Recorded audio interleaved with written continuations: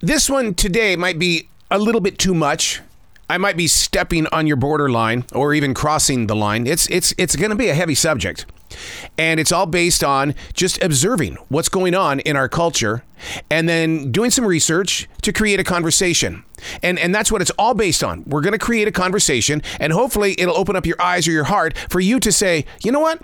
I've got my own questions, and I think maybe what I need to do is my own research and keep walking the path that I'm on, but at least I'll know a little bit more than what I did 5 minutes ago.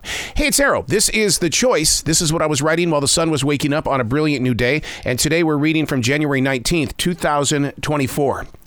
I recently took in the brand new movie, The Book of Clarence. Clarence openly says throughout the movie that he doesn't believe in God.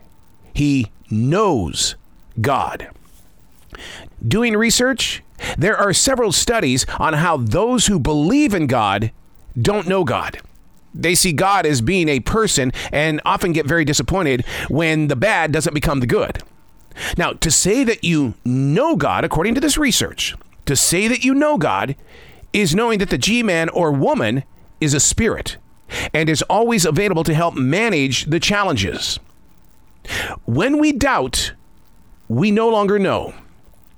That's a heavy sentence. When we doubt, we no longer know. How many times have you been pushed into that corner? Seeing the movie The Book of Clarence showcased so many different angles to view the walk. Clarence wasn't an evil man in the movie, but he did gain access to multiple followers, and it ends up in a place that he didn't expect.